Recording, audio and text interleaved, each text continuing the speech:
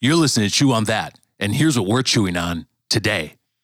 As believers, we come from a lineage, a heritage, if you would, of suffering, of persecution for our faith. But for the most part, here in America, we've been shielded from that. We've been preserved from fully understanding the connection between being bold and faithful witnesses and suffering the pains of persecution. But I have a presumption that preservation from persecution may not last in our nation. And of all the things that I could have ever been wrong about, I certainly hope that I'm wrong about that. But just in case I am not wrong, I wanted to hopefully try to prepare you this morning with a message that we're calling Don't Be Ashamed. Hey, welcome to Chew on That. Hey, my name is Pastor Keith, and you're joining us for a podcast where we dig deeper into the most recent sermon from the current sermon series happening here at Life Church in Green Bay. Every week I dance when that music starts coming on. This was the first time I caught you in my peripheral. Hey, so we're discussing week number Trace, the third week. Yeah, I was. That's three. That's three. I was like, did you misspeak for a second there? The third week from the sermon series, 2 Timothy. Yes. Yes. Mm-hmm. 2 Timothy. Sure. Again, my name is Pastor Keith. Joining me, as always, is the eccentric. Yes. Megan. What's up, Yeah, Megan? you are eccentric. You are. Yes. I could be Adventurous, eccentric. boisterous, eccentric. Yeah, there you go. I like Megan. this. Wow, I feel really hyped up. Hey guys, how's it going? And joining us as always is Pastor Dale. Yes, I'm. And the usual boring Yes. other guy. the guy here. that just is a wet blanket. Can we get him off the podcast, please? He's just contractually obligated to be here. Yeah. So here's what I think of when you hear you say 2 Timothy, is I see Paul going into a room and there's 2 of them. Wait, 1 Timothy? 2 Timothys? Twins? I didn't know. Wait, who's been doing this church? Have you been doing that church? Who's doing? Yeah, that's what I think of instead of the second letter written to Timothy. Well, you know what I love is how they have names like Paul, Timothy, and then there's all the other guys that even Pastor Sean can't. Okay, Pastor Sean, like he could probably speak Hebrew. Like I mean, he's there, right? And he can't even say those names. And I'm like, I mean, who are those guys? Hot you. Who named them? Yep. Serious. Yeah. I should have written down one of those names, and we should have tried to pronounce it. I can't even remember. Yeah, I know it started with an O. Yeah, there was that one. Onesiphorus or something? Oh, yeah, that's Nice. hey, that was good. Nice, Keith. Good job. Yeah, well. Wow. I don't even think I said it right. All right, so cool. What do we know? We know that this is going to be a fun podcast to talk about. Well, see, I don't believe that because that's not what you were saying before we pressed record. Yeah, I think I can tell you this. Like, if I've heard people say that sometimes big churches are seeker-friendly churches, and they'll say messages that will be like, "Oh, that made me feel good on the inside. I'm happy." And this message was more of a message where it's hard to hear, but it's something you need to hear and be reminded of, especially even in that intro where he talks about it, where the reality is that we may be in an era where persecution is on the uptick. Yeah. And to the point we do see it. We see offenses. We see things where now, I mean, I grew up, when I became a Jesus person, when you said you're a Christian, people were like, oh, okay, cool. Not a big deal. But now I feel like telling people that you are a Christian has brought in this wall of offense. Yeah. It's a hot topic. Yeah. And so it's easy to just go, nah, I'm just gonna live it with my life. I'm not gonna tell people, because of the offense. But then Timothy talks about that. He talks about not being ashamed, not to be ashamed. And so I kind of love that Pastor talks about this. I thought this message was really, really good. Yeah. I thought, and to the point where he made some points where I was like, whoa, yeah, okay, all right, let's do it, let's go. But the reality is there. It's not in any of our clips, but he talks about if I was sick and you had the cure, yep, I would be so mad if you didn't give it to me. Yeah. And I think that's how we have to look at having Jesus in our lives. It's the cure to all. Yeah. Yes. And if we're not willing to share it with people, there may be people go, why? Why didn't you tell me? Yeah. Why didn't you share that with me? So Yeah, that was, if you're keeping record, that was almost clip number 2. That's where it would have been placed in the clip process, because I just go left to right when I pull the clips. But I know the clip you're talking about. If you told me that in my crib there was a cure for cancer and you could have just given it to me right away, so I wouldn't have got it. Yeah. And I would look at you then and be like, "Well, why didn't you?" Yeah. yeah. My experience with this message, because, everything you're saying, Dallas, it's I believe it. Yeah. I 100%. I just have never felt it. Yeah. Then that's if you haven't listened to the sermon again, I think that our listening audience has already either been in attendance or watched it online. Yeah. But yeah, the whole sermon, it was almost like a foreign language to me. Like, I've never felt really persecuted from this. And then when he explained about going into China and smuggling Bibles, I'm like, oh my gosh, Yeah. that's definitely something I've never had to think of. In my experience with my friends and the general public, I'm almost certain that everyone around me knows I'm a believer, but I've never felt weird about saying that. I've never felt weird about, I guess one instance, a couple weeks back, I was talking for like a side video. I was going to help their business with a video, and we got on to just talking about life. Yeah. And we talked about something about life, and then I asked him, I was like, "Are you a believer?"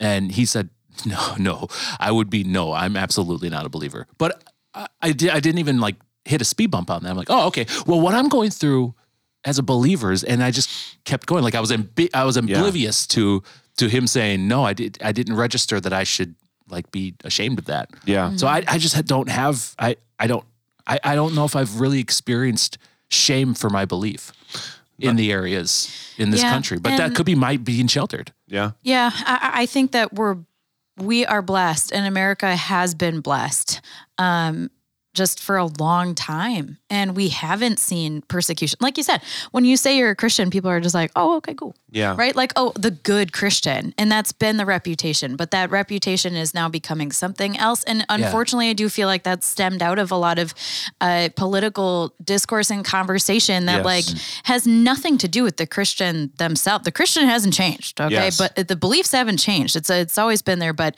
the conversation and the nuance has changed. And so that is where I feel like there is the hint of persecution that we're seeing. Like, okay, oh wow, well, if you're saying that about this, what would you do?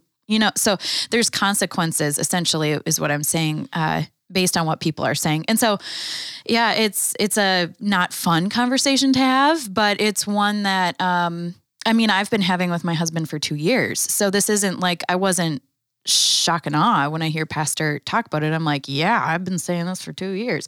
So, I get it, but yeah, it's not fun. No. Yeah, I think this show's going to be interesting, at least for myself.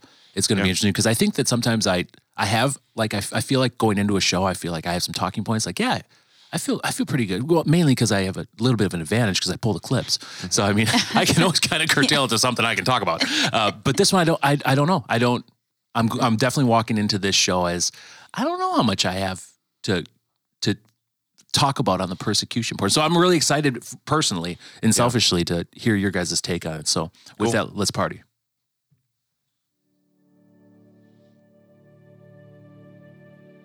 I believe that persecution is progressive. It starts small and it starts young. It presents itself in rules that are contrary to truth. It presents itself when kids are told that they can't do things in the classroom that they are commanded to do in the scriptures, like pray or read or share these scriptures. It progresses into having to tolerate everyone else's opinions and beliefs even when they defy our opinions and our beliefs. It's labeled in being called repressive by a culture that represses us for holding our beliefs. And that type of culture creates a climate of fear and of shame, which have been two of Satan's biggest weapons in his attack against the advancement of this gospel since the beginning of time. And so this letter to Timothy was intended to prepare him, to equip him, to push past that barrier and to be bold and faithful in preaching the message of Jesus. It's, I love, Pastor said a couple weeks ago when asking, why don't you guys preach on what's happening right now? And he says, because the Bible addresses it. Yeah. What's happening now happened then. And so I love that he's equipping Timothy in this, that this is, and this is a second letter. So Timothy, we know a little bit about Timothy. We know about him starting churches and the good that's happening in that. But even in that, he's saying, don't be ashamed. And I don't think it's a knock on him. I think it's a warning to remind him that there are going to be people who are going to come and you're going to have good relationships with them and you're going to have good rapport with them, but they hinder you from speaking the truth. And so I think he's encouraging him, don't be ashamed. Don't let fear or doubt come in. And because you have the good news, like that's how we look at the Bible, our life, we have the good news. And so don't be ashamed to share it. And don't be ashamed to tell it. And I know, and you addressed it earlier, is like, we have this reputation, but that doesn't mean we should stop because of it. I think we should still continue to share the good news. I love it. We used to do a series called What's Your Story? And we have this same where we say, I can't tell my story without Jesus. So that's like the best way to tell the good news is to tell it through you. As saying, this is what God's done through me and he wants to do through you. And so but it's true though. We are coming to an age, I would agree with you. I think when I look at some of my friends and comrades who are non-believers, there is this rapport, but I'm hearing stories from younger generations who are instilled that Christians are the enemy. Like that is something that is in them. My daughter lost a friend because of her faith. Wow. I mean, this was a friend that in elementary school, they were two peas in a pod. I remember them seeing each other and hugging each other on the first day of school and being so excited that one year they were in the same class again. Like, we're in the same class. And now I ask her, hey, how is your relationship with so-and-so? Oh, she's not my friend anymore. Why? She doesn't like them, a Christian. And I'm like, what? And I said, well, have you said anything? Or did you give her a hard time? I'm trying to see I want to make sure that I'm not, my daughters aren't like, you're going to hell. She doesn't do that. It's just the fact that she had faith. Wow. And that she went to church. That was enough for this friend who she considered a best friend to walk away. And so that's the reality is even in those moments, I'm thankful that my daughter hasn't given up and that she's still, talking about Jesus and bringing other kids to church and things like that. And so I'm thankful for that because, if my best friend was, well, no, I did have that moment. It's so funny that I'm like, oh, that never happened to me. It did happen to me. It happened to me in 8th grade. He probably don't listen to this podcast. His name's Jeremy Shockley. If you do, Jeremy, you can email Dallas at dallas@lifechurchgb.com. I would love to catch up with you. We can talk about that moment where you said, I can't be your friend anymore because you're a Jesus person. He didn't say Jesus person. He said, because you're a Christian, I can't be your friend. I've never had that. Yeah. I've never had. I don't believe I've ever had that experience in my life. Yeah. If anything, being a Christian for me, and this, gosh, it makes me sound, is this a good thing to say? I've only gained friends from it. Well, I've only gained experience and I've never had somebody say, you're being too nice of a person. I can't be friends with you.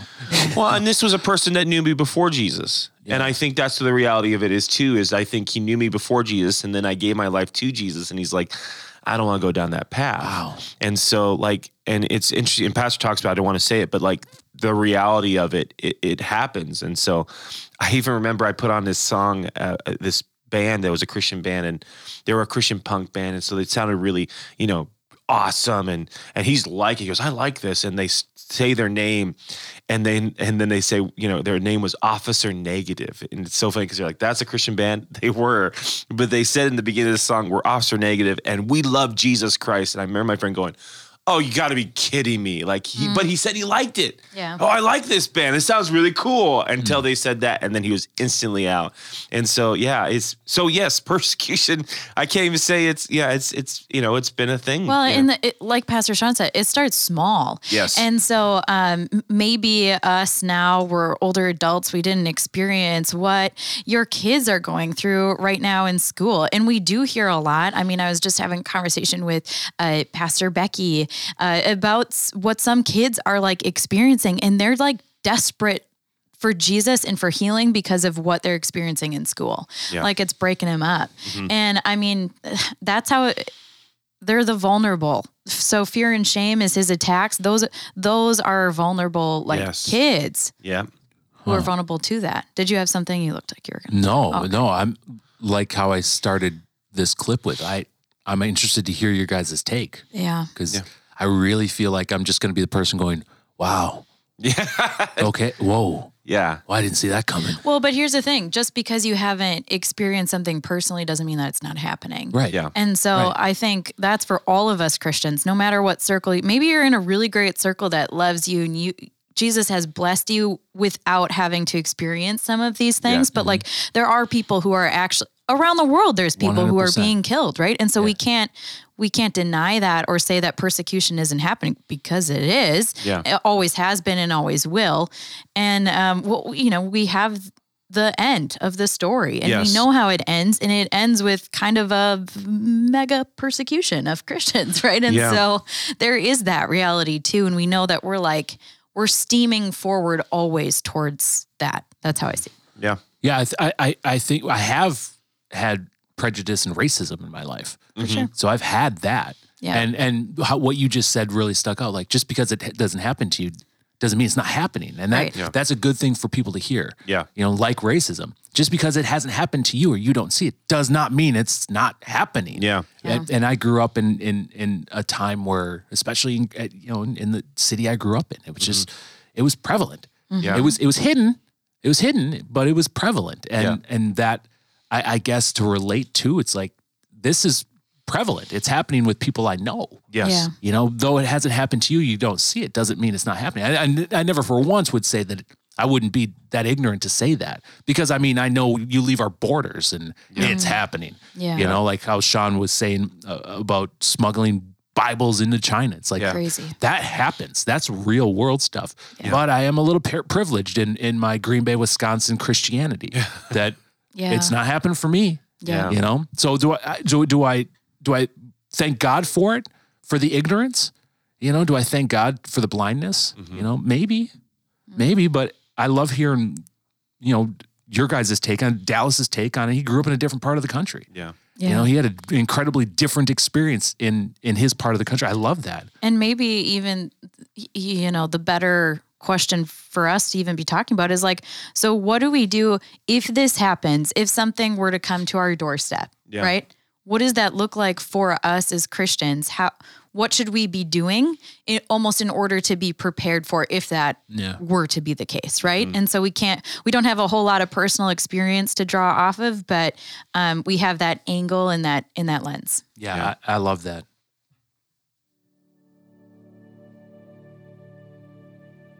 And so he's sitting in prison, a dungeon, a hole in the ground with just this little opening above him so that a little bit of light and a little bit of air could come in. And he's writing one final letter to his friend Timothy to prepare him to receive this really serious gospel charge.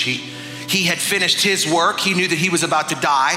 And so he wanted to hand this ministry, if you would, over to Timothy, his young lieutenant, his right-hand man. The time had come for Timothy to step up and take responsibility of the leadership over the churches that Paul had started. And so Paul's giving him this letter.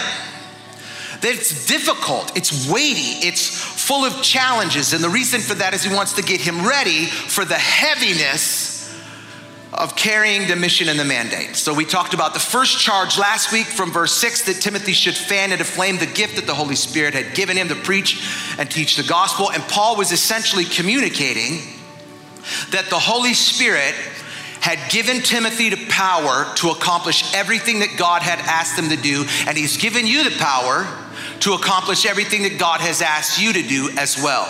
But what he hadn't given Timothy and what he hasn't given you is a spirit of fear. I that's the key. And I think that's the focal point of 2 Timothy is the Holy Spirit. The Holy Spirit fanned to flame your gifts, but also the Holy Spirit to guide you, to give you strength to not be afraid or ashamed or walk in fear.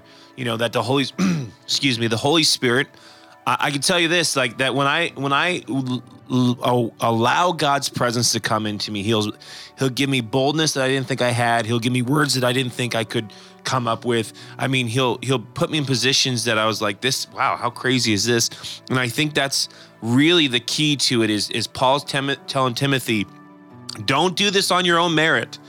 Don't do this with all your skills and talents. And I need you to trust the Holy Spirit, because there is going to be a time where you're going to feel persecuted and you're going to want to give up and you're going to want fear to come, but don't do it. Allow the Holy Spirit to strengthen you, to guide you. I love, the scripture calls the Holy Spirit the counselor, the helper.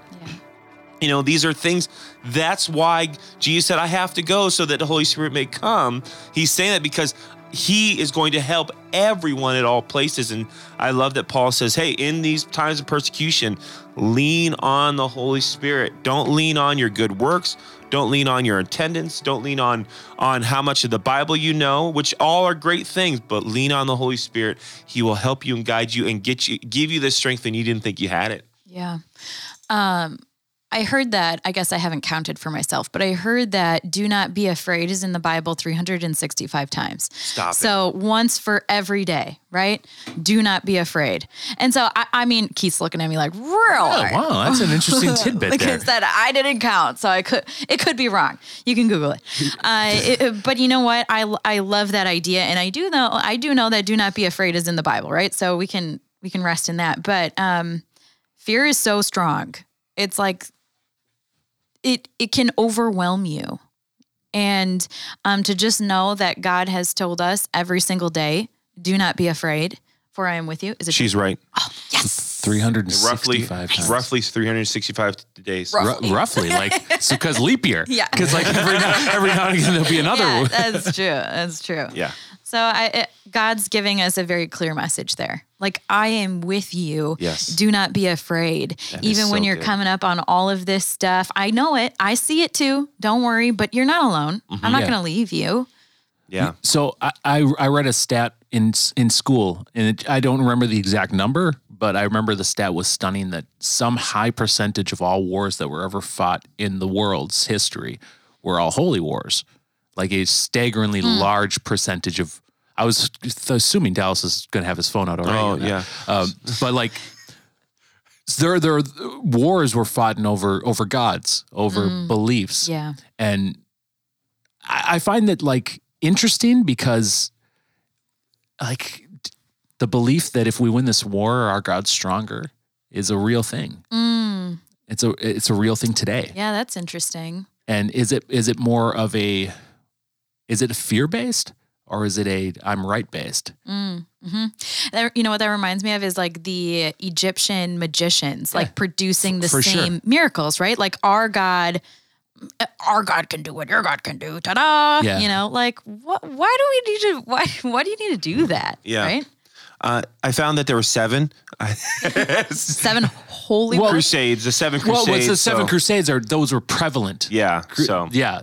Those are named based off of the Crusades were named based off of holy wars, but like the fighting that goes on is rooted in the fight between my God's better than yours. my brain, I think, kind of I had a brain fart on Googling. I was like, I don't know what to Google. I was like, how many holy wars were there? Yeah, but yeah, Google's those 7. Those will be the defined 7. Yeah. Yeah. But it was during because the term holy wars. Yeah. You learn about that in school, and that's when they say, well, the honest to goodness truth is that most wars have been fought on a religious standpoint of some point or another. Well, I mean, even look at what's going on now in wars. I mean, I'm even going to leave Russia, Ukraine out of that, but I'm going to say like, what about Israel and Pakistan? Yeah. Like that is that's sure. a conflict of For sure. religious beliefs, For sure, right? yeah. And so, And it's not included in 1 and 7. Yeah. no. So, and those things are new. And again, how blessed have we thought about this the other day?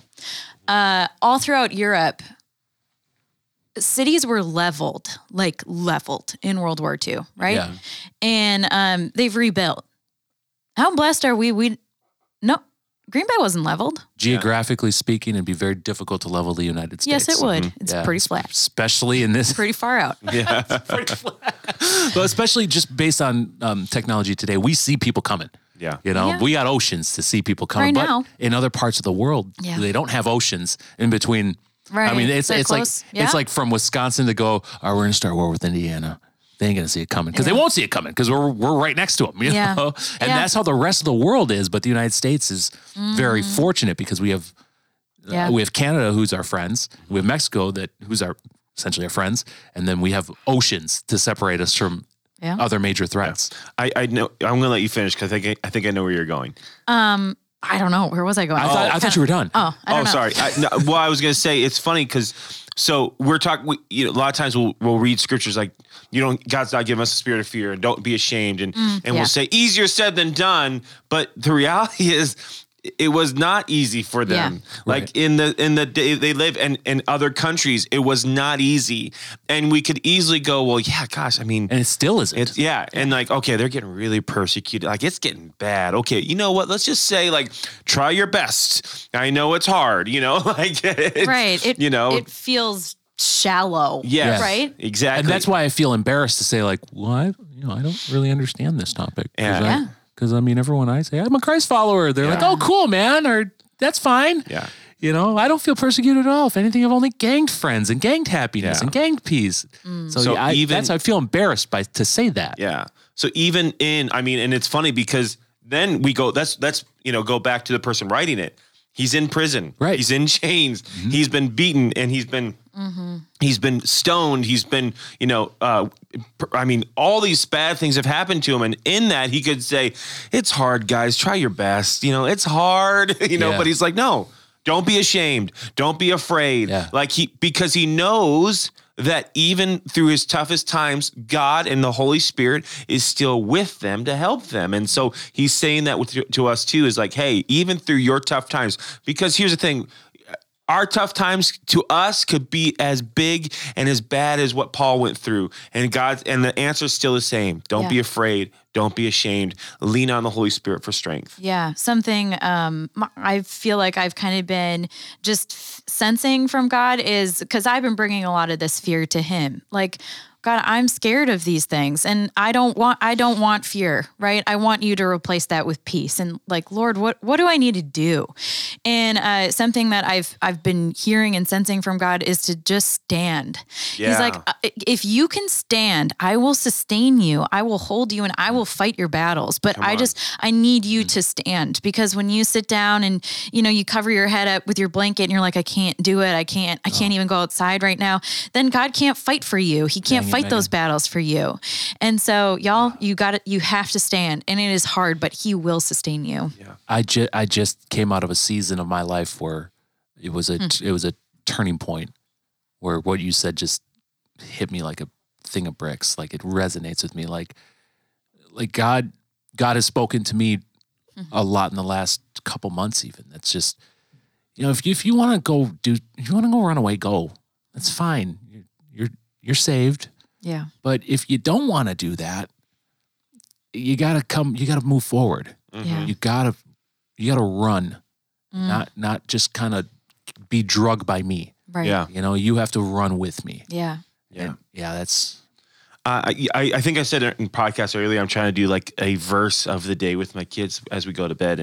And yesterday we did James 4:7 that says, so humble yourselves before God, resist the devil and he will flee from you. Yeah. And we broke that down as there are two things that need to happen for you to win. First, you need to humble yourself to God. And I explained to my kids, now humbling is surrendering, is saying, you are greater. Yes. And so I am surrendering you.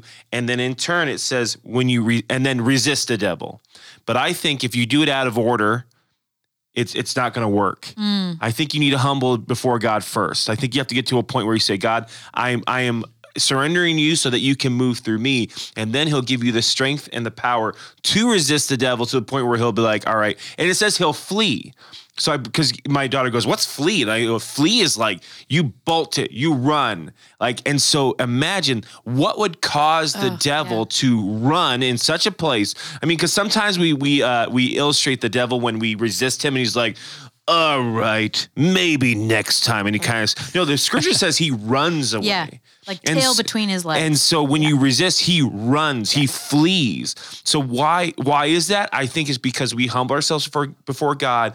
God is moving in us and he realizes I can't win this battle against this person because God is in them. And I think that's what we have to remind ourselves when we are strengthened by the Holy Spirit is to say, I'm going to humble myself before God, and it doesn't matter what the enemy, what this world, what persecution is thrown at me.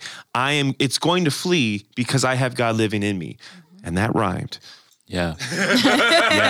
So That's really good. DJ Dallas in the house. Shoot. Did anyone listening when Dallas said, well, Kennedy asked, what's flee? Did anyone think of Flea from the Red Hot Chili Peppers? No. He's a great bass player. I can see Dallas just going back being like, higher ground? You never heard it? No? All right, Kennedy, we have another lesson here. Never mind.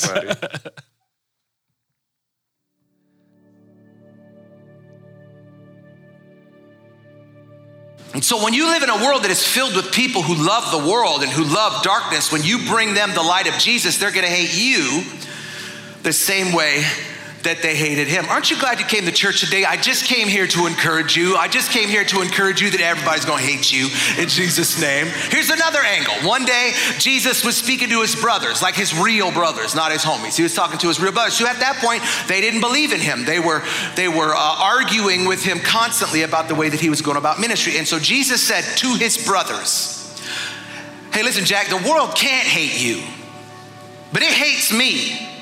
And it hates me because I tell it that what it does is wrong. So Jesus was saying, listen, guys, the world can't hate you. It's impossible because you belong to it. It's gonna love you. It's gonna welcome you. It's gonna be kind to you, but it can't love me. It can't welcome me and it can't be kind to me because I don't belong to it. And so I'm gonna be persecuted. And I wonder, can the world hate you or is it impossible because you belong to it? Because you're just like it, because you talk like it, eat like it, drink like it, entertain yourself like it. You're no different than it. Does the world love and accept you as its own? That's slippery. Martin Luther, one of the boldest men in the history of the church, he said, we should always preach the gospel message the way Jesus did, so that after our preaching, men who've heard us will either hate us or hate their sin. You know, I heard once, things are either of God or they're not. I heard it once. I understand this concept. Things are for God or they are not for God. They are of God or they are not of God.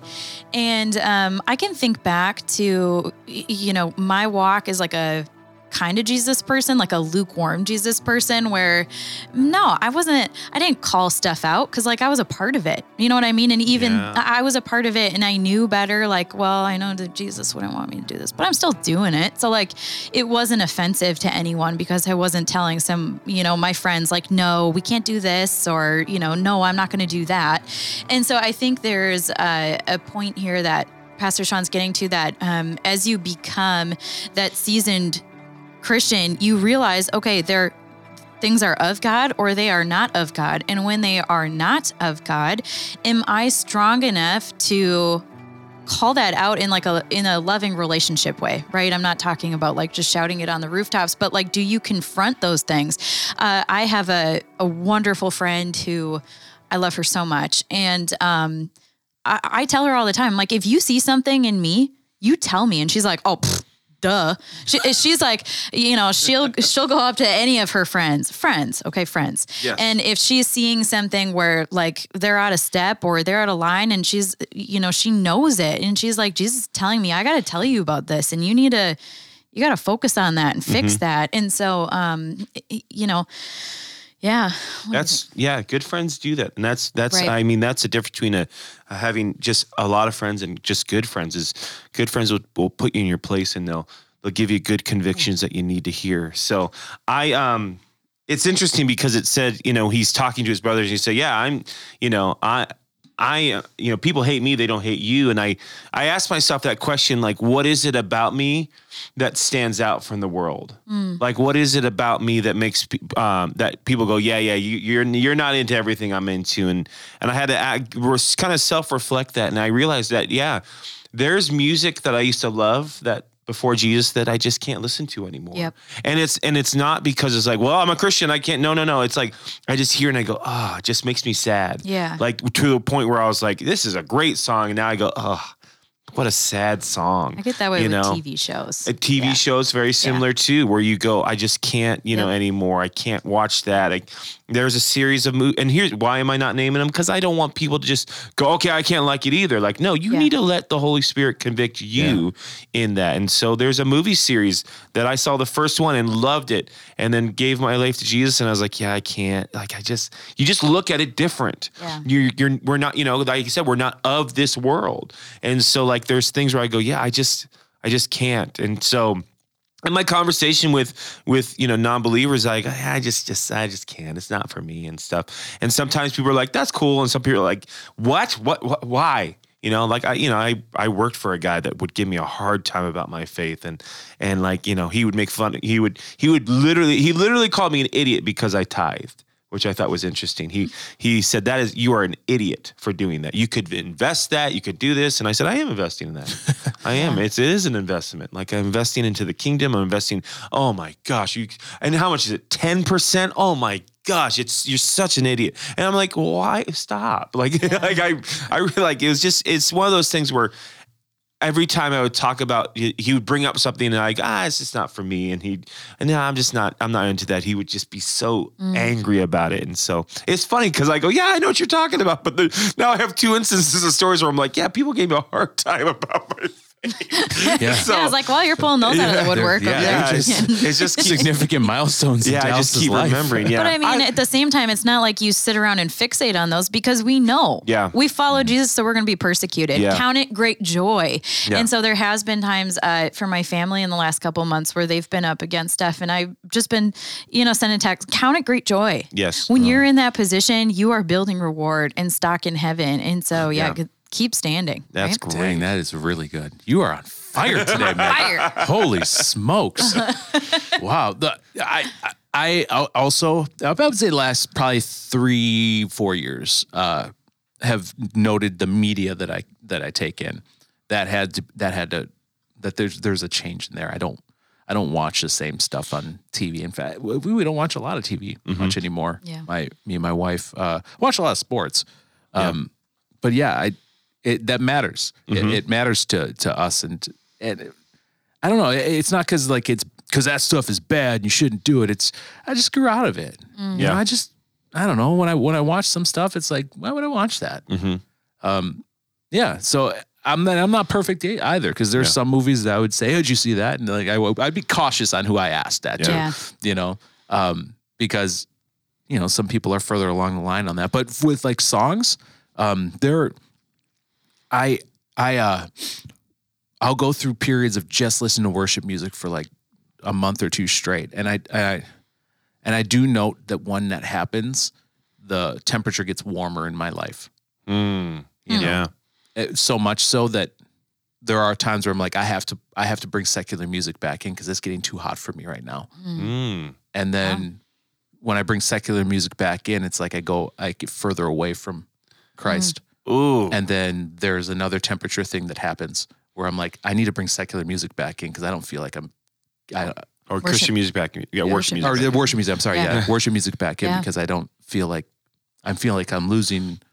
I guess for people that watch movies, like I feel like the Force. Like in Star Wars, like I feel the Holy Spirit leave when that happens. But I feel very strong in the Force when I have worship music. But with that comes a declaration of war. Yep. And when that happens, the enemy comes around, and sometimes it's even like sometimes it's visions too. Sometimes I see too much information and I can't process it. I can't even right now. So I just need to take a breather. I need to play Classic Jams weekend on 95.9 or something, just for Saturday and Sunday. Yeah. But then I'll notice because Keith's an idiot, that like all of a sudden the weekend turned into 4 or 5 days, turned into a week, turned into 2 weeks, and be like, man, gosh, I haven't even listened to like this album's one of my favorite. I won't say the artist, but it's a Christian artist, but like this album's my favorite album, and I haven't listened to it like in a month. Yeah. And then all of a sudden and my wife will know, I'll just have it on repeat where it'll just be that album just be going for weeks.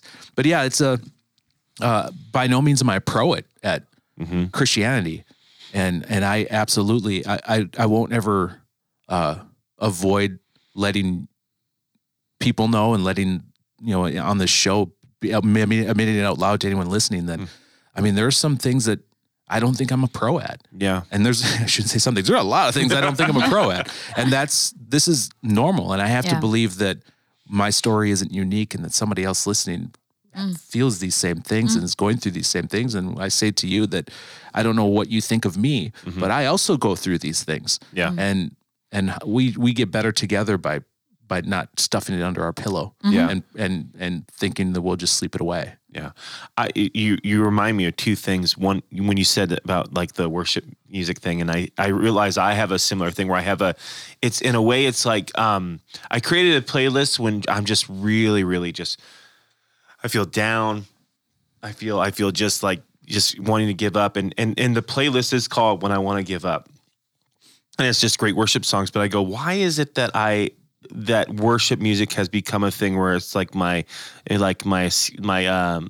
emergency, break glass, in case of emergency thing. I think it should be something where it's continually in my life, where I'm continually allowing, me to position myself in God's presence. And so I got convicted of that. But the other thing I got convicted about was my love of sports. Just recently, because I am from the West Coast, and so I love the Phoenix Suns. They're my favorite basketball team, and they've had some great years as of late. And except for this series they were just in, and I got convicted because the last game they played, I mean, sports fans will tell you, they got whooped, like whooped to the point where even commentators are like, what is happening?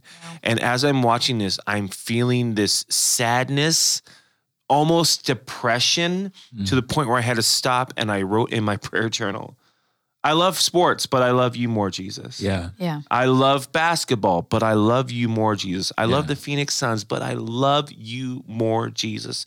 And I got convicted to the point where I have to remind myself, I can love sports, but not enough to the point where it's a God.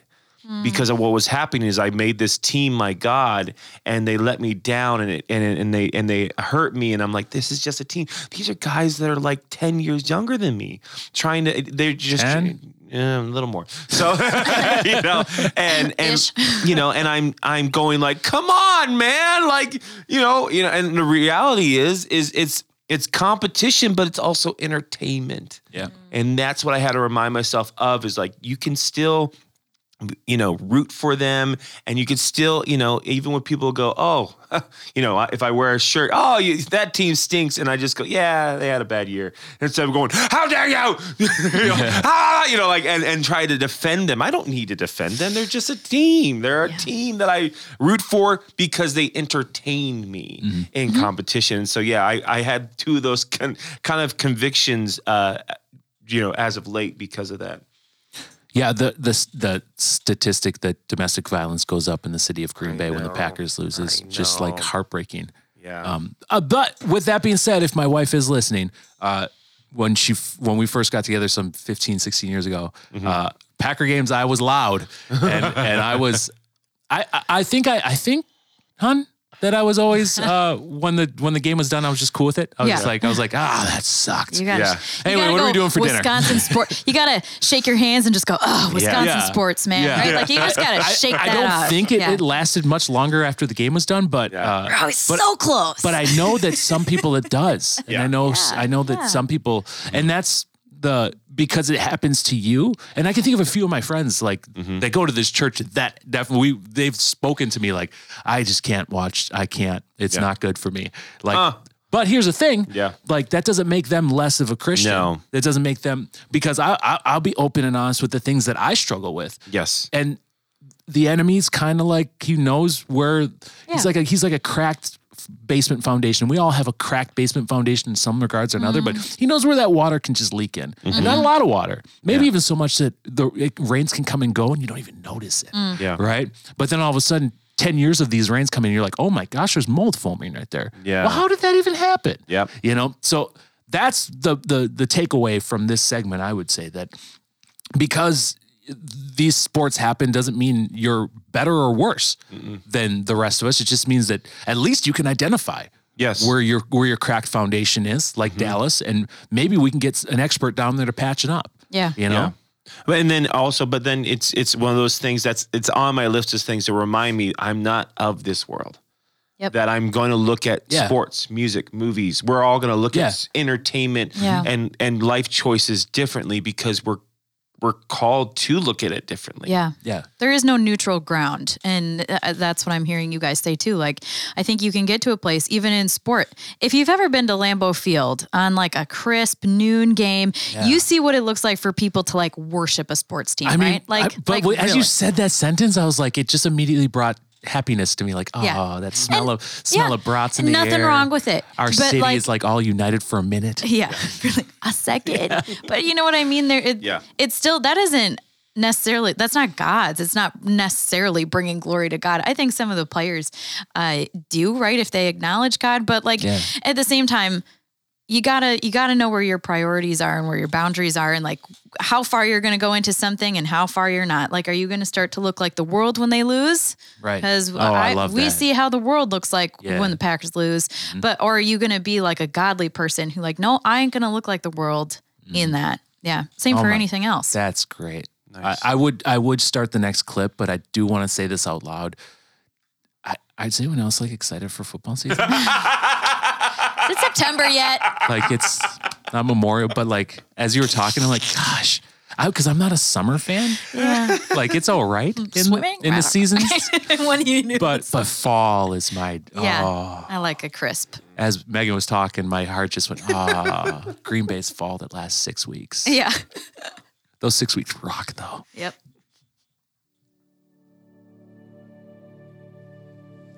We are called to be separate from this world, to be different than them.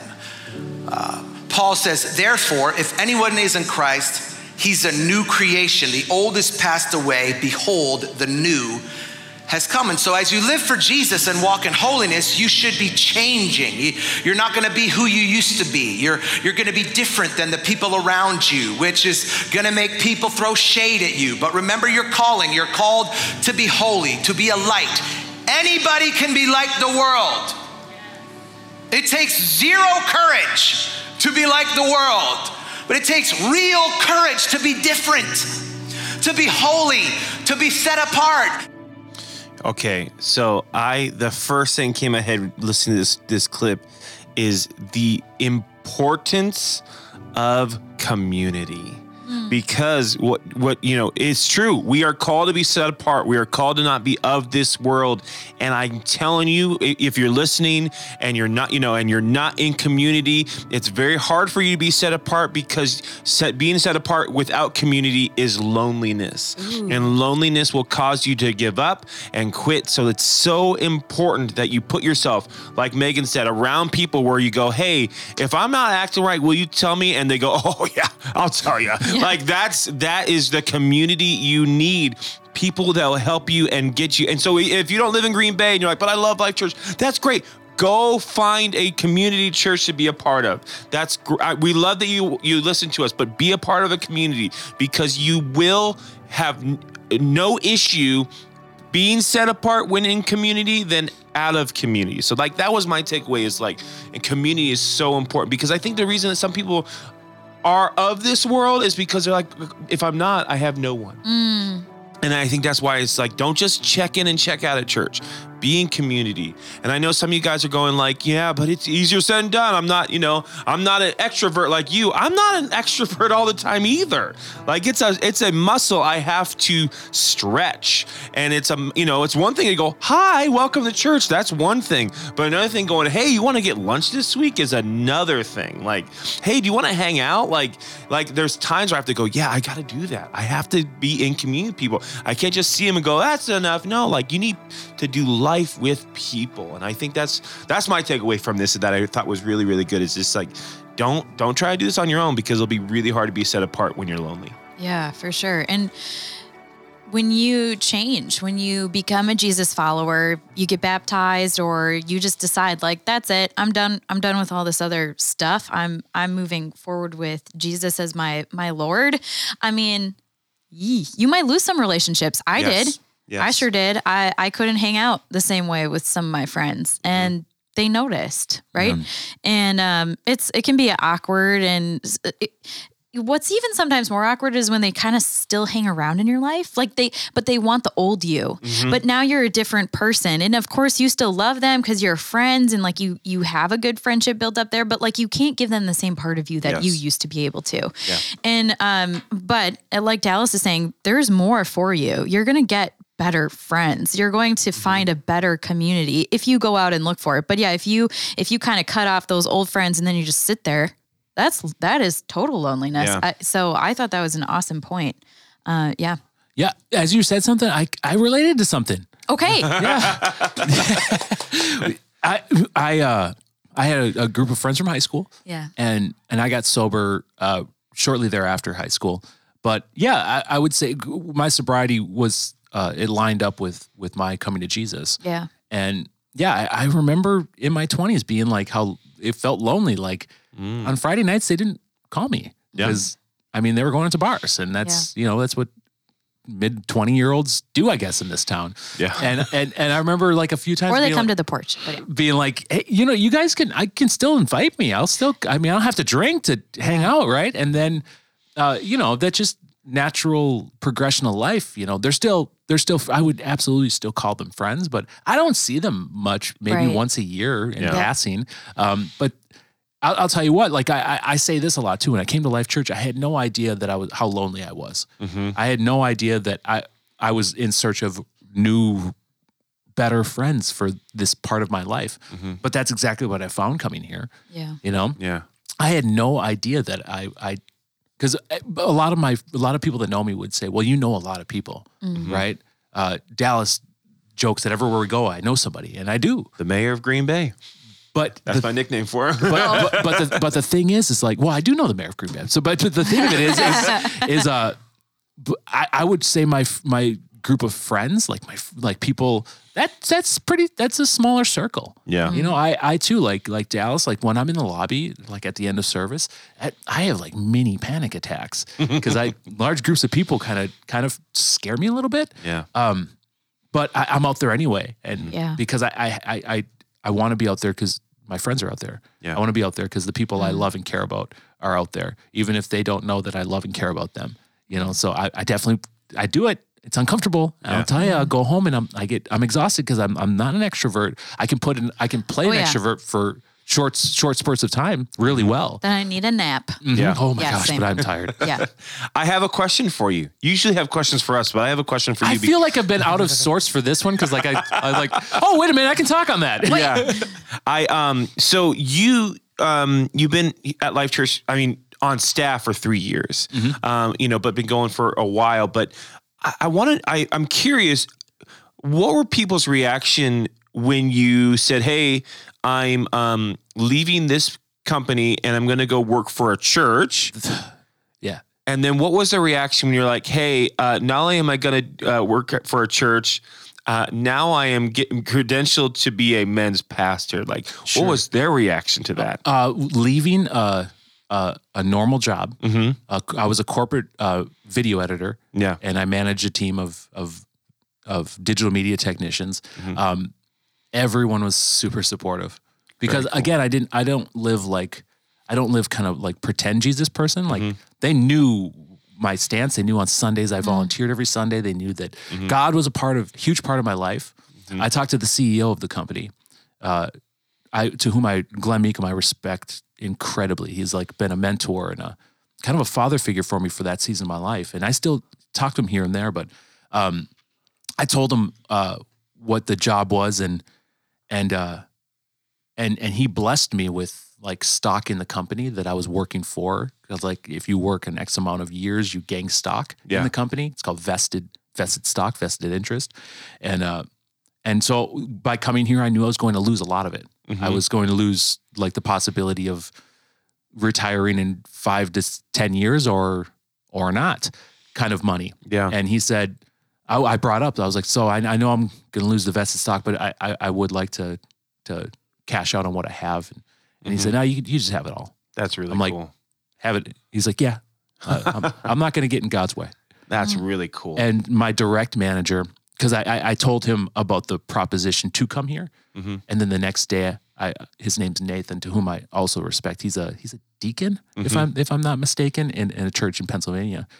And the next day I'm like, you know what? It was a silly idea, Nathan. I just want to keep doing this. He goes, you can't put that genie back in the bottle, man. I think you have to go. And if you don't leave voluntarily, I think I'm going to tell you got to now. Wow. And I was scared. I was like, yeah. But then Nathan was doing it for my best interest. He's like, and him and Glenn are close, and they knew how it wasn't faith. Yeah. And they said, we're not going to get in God's way. God has brought That's this cool. to you, and go and do that with the church. And then when I became a pastor, I don't know. I truthfully, the people that would oppose have an opposition to it. I just don't have in my life, really. Yeah. And like, they just don't have much weight. You know what I'm Well, saying? Like, yeah. Oh yeah, gotcha. I mean, exactly. We had a conversation I did with some friends, I think, just after like this sermon. And we started talking about like what other people's opinions are and blah, blah, blah. And I was like, man, like I'm so far past other people's opinions when it comes to stuff where I know that I'm called, because I'm like, look at all this other stuff I've got to deal with. I don't need to necessarily like deal with that. Right. So like, I think back to, when I started a church, I'm glad you had that experience. I felt like my experience was okay. really? A church, really? Really? Yeah. Like, wow. I feel like I feel like I'm in shelter. I feel like I'm an idiot here. You guys have lived I don't real. think so. I haven't. I think people were just like confused, like, oh wow, I didn't know you were so holy. You know what I mean? Like that kind of judgy attitude Yeah. almost. And it's not that anyone was like, wow, hate you, okay, bye, or like, you know what I mean? But it wasn't like that. But it's just like that subtle undertone of like, okay, it's like all of a sudden you show them who you really are, right? And a Jesus person, and they can't really handle that because they don't get it because they're not Jesus people. And so if maybe they want to be Jesus people and they've been looking at you as like a role model and a leader, and I think that you are a role model and leader for a lot of people who want to be Jesus people but just aren't quite all the way in yet, I think they're gonna like cheer you on because they're like, okay, that guy's going there. Like that's what it looks like to be a Jesus person. I want to be like that. Yeah. And so it totally is like who's around you. What are their opinions and what are their thoughts? That's going to influence how they react to you. And no, we're not of this world. So if you're talking with somebody who is of the world, they're either going to hate you or they're going to hate their sin. I love that. I love was like, that. I never thought about that before. Yeah. Like, Oh, yeah. Whoa. And I think it's a good wake up call to go like, even when you are speaking the truth and speaking the truth in love, when you're doing that, even if you're like, well, I don't understand. Why are they angry at me? That's just the reality of it. They're either going to hate you or hate their sin. And you just got to hope that one day they'll hate their sin. But like, I mean, I get that every week with the teenagers. Like sometimes I'm like, I don't know if they, they get frustrated, but like, I have to pray and believe that one day they're going to go, you know what? I get it. Yeah. That has to be the forefront of your mind. That totally. You are changing generations. Totally. Oh, yeah. Right. Changing how things are. Yeah. I don't. So we're gonna end this episode, and I think you guys are. I respect the crap out of both of you. Yeah. Right. Like you guys, your experiences are your life experiences are good. Your life experiences are things that people need to hear. Because you have a lot to teach, and I haven't shared the same ones.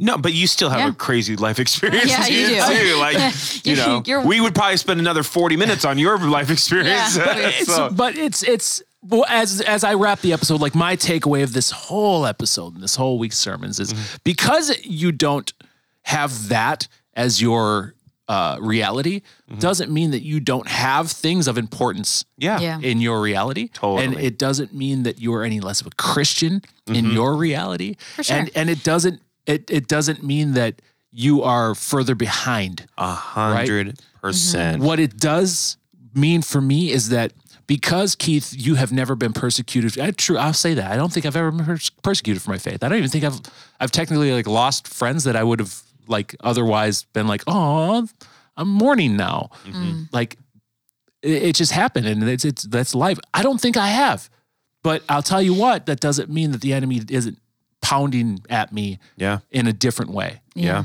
And we each have our demon that's trying to chip away and just take this little axe on your tree and just keep to see if it'll fall. And because I can't relate 100% with this episode, it doesn't mean that it's not real, and it doesn't mean that it's not important. Yes. And I think it's just we look at, I think we're all going to look at persecution differently. Yeah. Even with you said, I've lost friends, and I'm like, where you go, so, it is what it is. Other people are like, this is persecution, like, because they're losing friends. And so I think it's just different perspectives and different ways of approaching it and having strength through it. And so I totally agree with you. So let's cue that fun dance music now. Let's dance. Thank you for joining us today for this episode of Chew on That. Hey, if you enjoyed this episode and think someone you may know may benefit from the topics we discussed, hey, please share the link to this podcast. Share it. Yes.